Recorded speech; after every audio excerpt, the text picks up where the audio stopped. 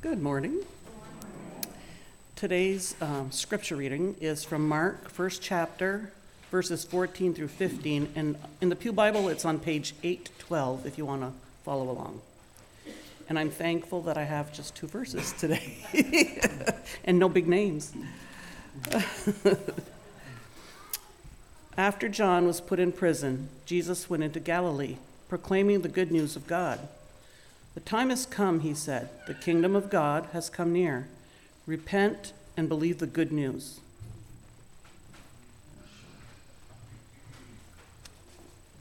Thank you, Marilyn.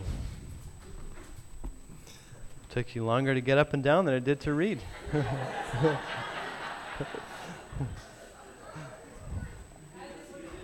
As it would any one of us. I'm sorry, that was a bad joke. Please forgive me. Let's pray once again. Lord, help us to understand now what the words that Mark wrote mean about our lives today. Help us to understand and live by the words of the gospel. In Jesus' name, amen.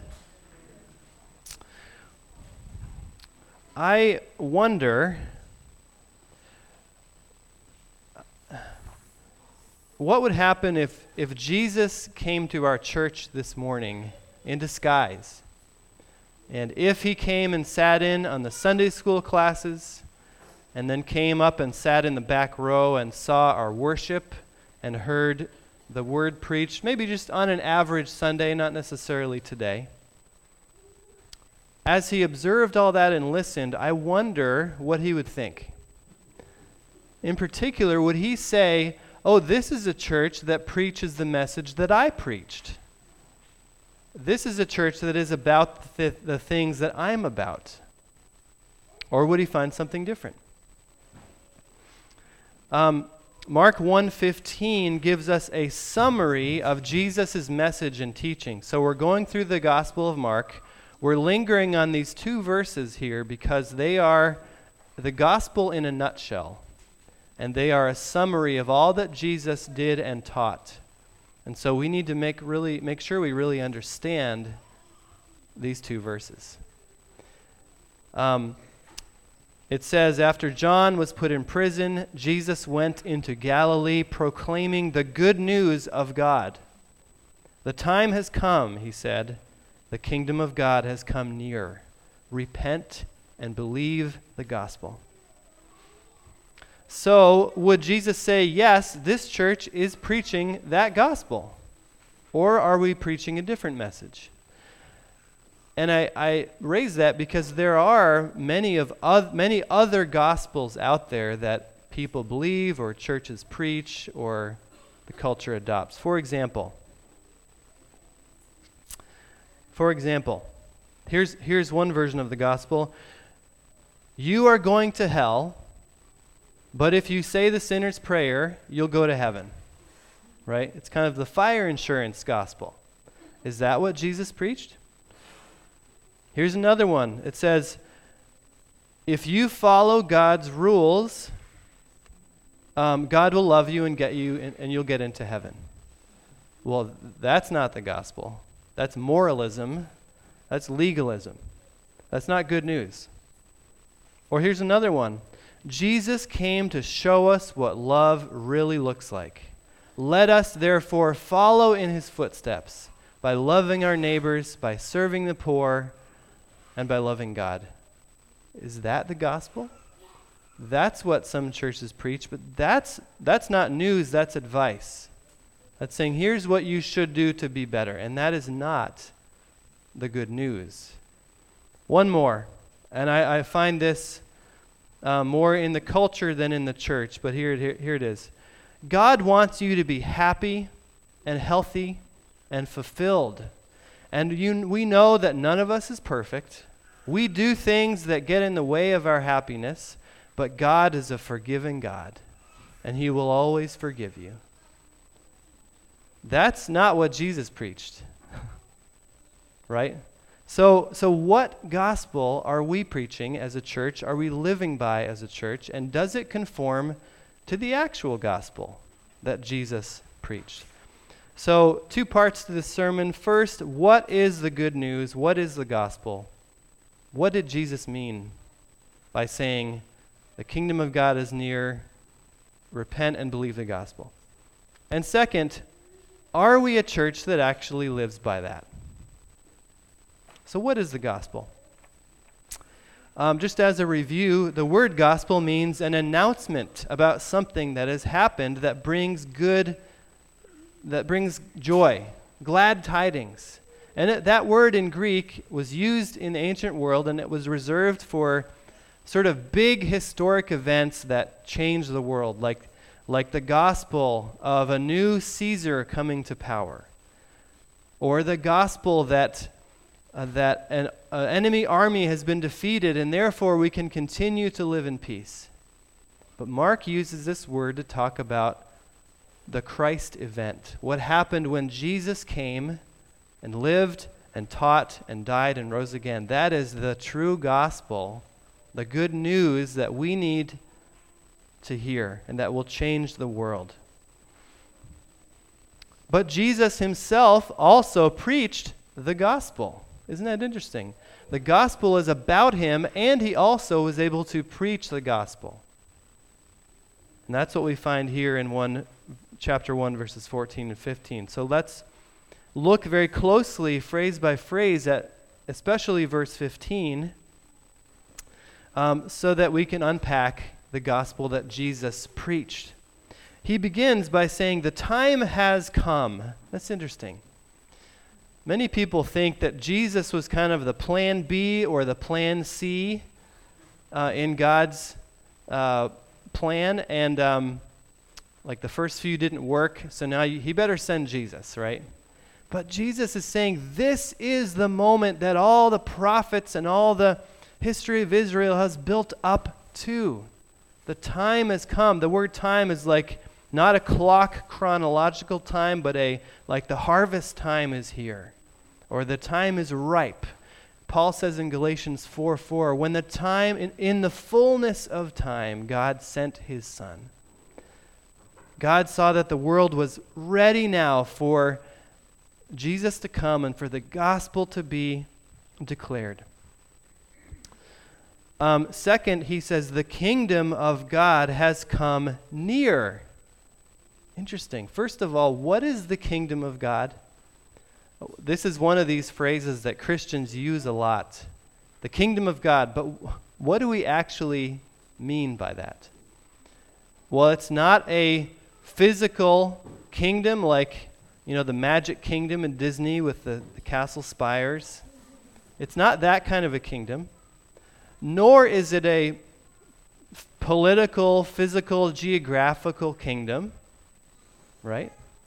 Nor is it a future kingdom that will one day come when Jesus comes back to earth and all people submit to him.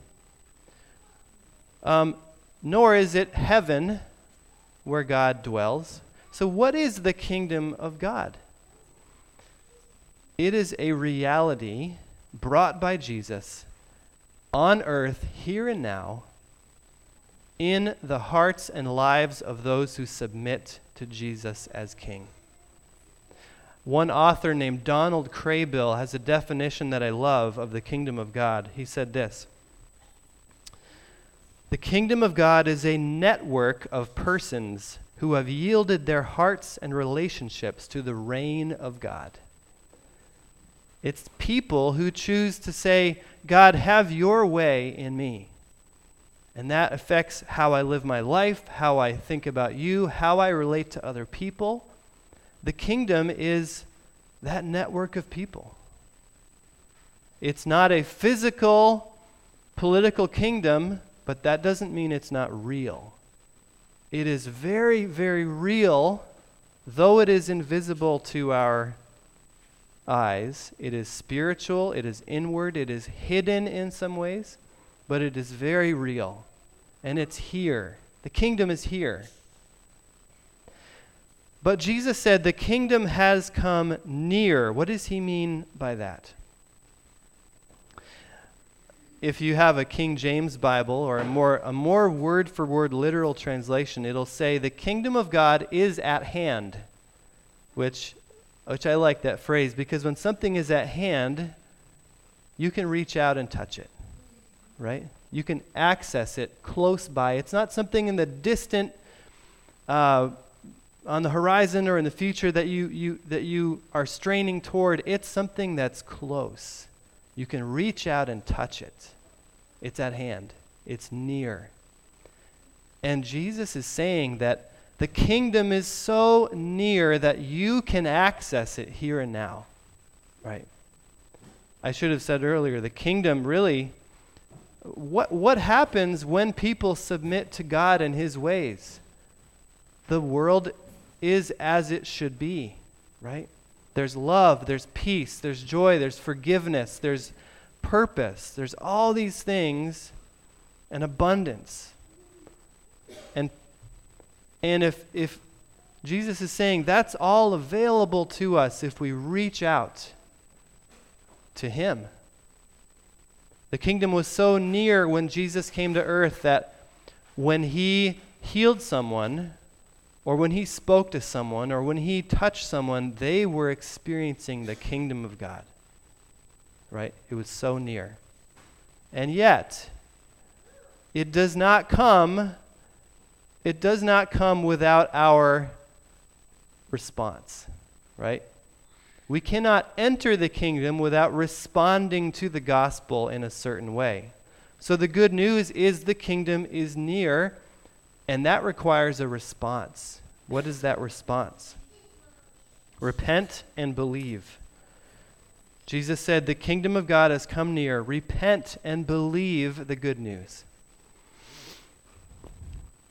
I would guess that the word repentance is not one of anyone's favorite words. It has some connotations that seem harsh or icky, right? Back in the medieval times, they actually translated this verse, do penance and believe the gospel. So they equated it with a lot of like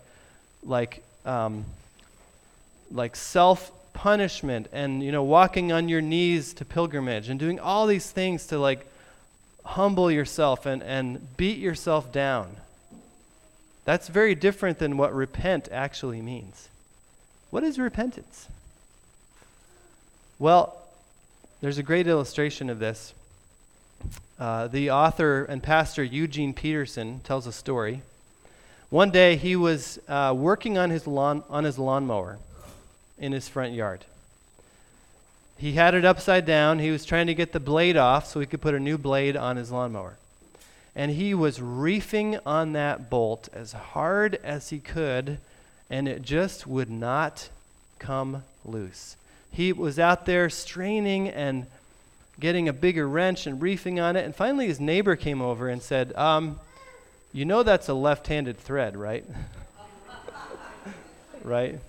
So he had to go the other direction. He could have worked as hard as he could to turn that thing to the right, but it was not going to come off. He had to change direction to get it loose. And that's what repentance is. It's changing direction, because if we continue in sin, it is not going to work out for us as hard as we try. Sin is a dead end. And so Jesus is saying, inviting us, repent, turn around, go the other direction. Turn from your sin and come back to me. Another example that I thought of was, I noticed that they are installing barriers on Route 108, right? A couple miles before the top of the Notch Road. Why? Because even though there's signs and warnings and gates, trucks always get stuck at the top of the notch. Every year it happens. Because people think, I can make it. You can't make it. You can't make it. You need to repent and turn around, find another route. And Jesus speaks to a world of people like us who without him are on a course that will not work. We're on a course to hell. We're on a course to brokenness. We're on a course to pain. And we need to repent. So repentance is actually a good thing. It's not simply feeling sorry for ourselves or for our sin or being ashamed. It's actually making a decision to go the other way. And after you repent, you do what? You believe. So repentance is turning from believe is turning toward and focusing on Jesus. Believe that he is the king of the kingdom. Believe that his gospel is true. You know, many liberal scholars in the last couple hundred years have said something like, Jesus preached one thing, and then the Apostle Paul came along, and he made Christianity about Jesus instead of about what Jesus taught, right? So now we preach a gospel about believing in Jesus, but really what Jesus preached was about helping the poor and being a good person. And I just think that's totally bogus. Jesus said, repent and believe. And people did that when he was on the earth by trusting in him and following him. And after he died and rose again, we do that by trusting that he died for our sins and rose again for our salvation. We're still believing in Jesus. So that's what it looks like for us, is to give Jesus your trust and allegiance and faith, because you know he died for you, he rose again, and he is the king of God's kingdom. So how are we doing as a church at proclaiming that message?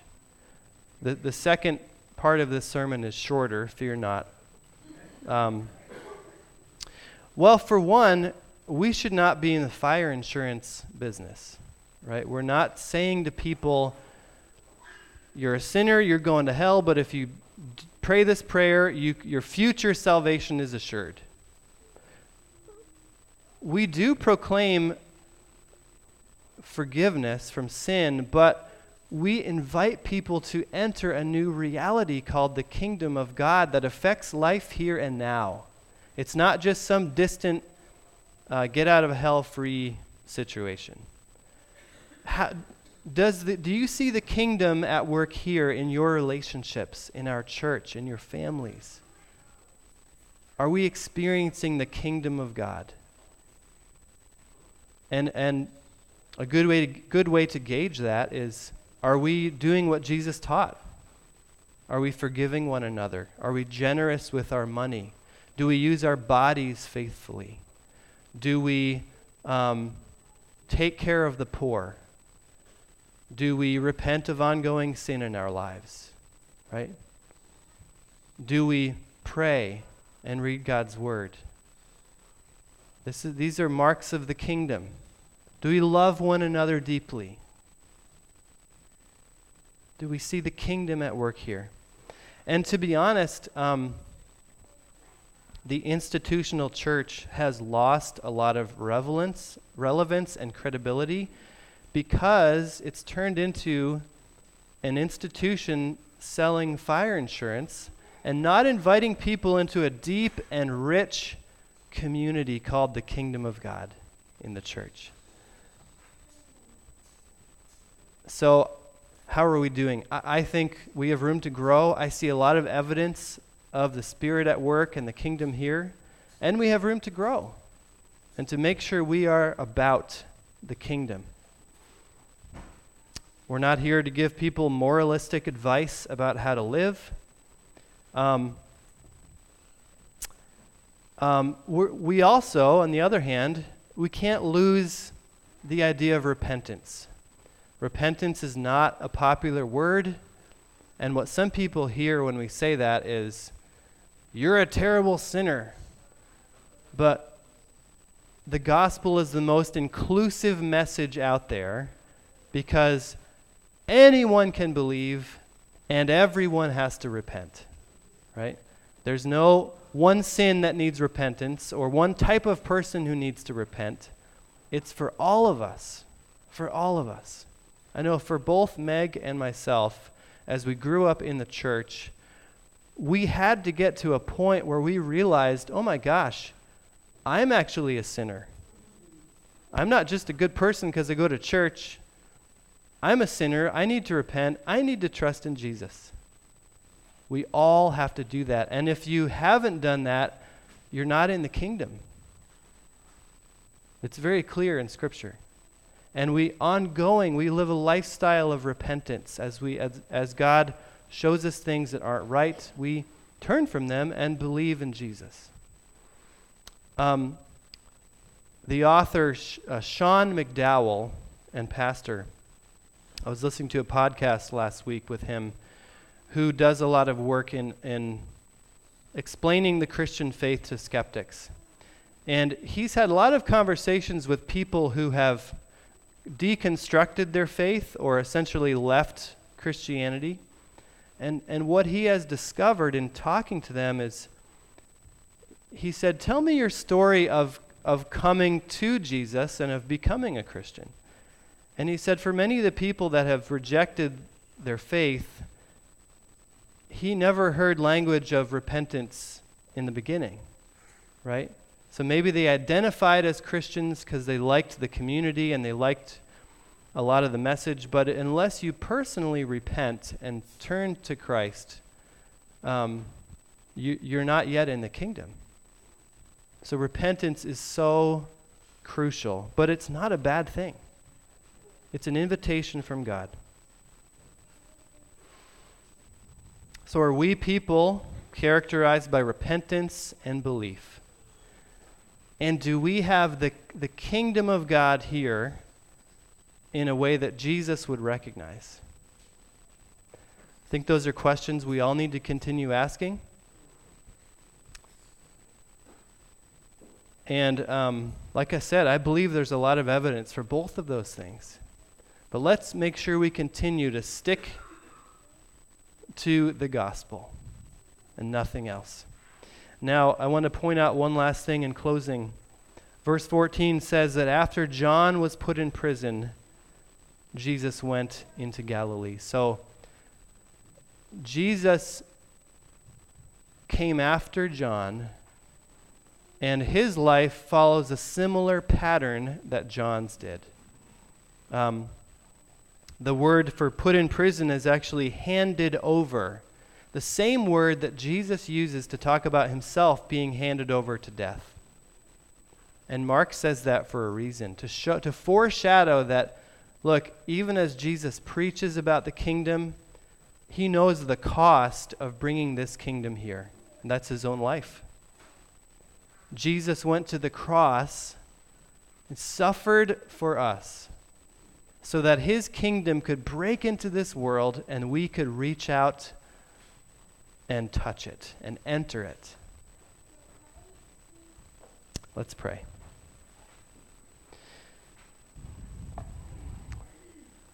Lord Jesus, you are our King. You are our Lord. We submit to you. We trust in you. And Lord, we also repent of the things that send us away from you. I pray that whatever you have stirred in us this morning about repentance, we would act upon. And that whether small or great, whether we need a major U-turn or a course correction repentance, I pray that you would give us the courage and the humility to do that today. And Lord, we pray that the gospel about Jesus and the gospel Jesus preached would ring out from this place. The same message, repent and believe.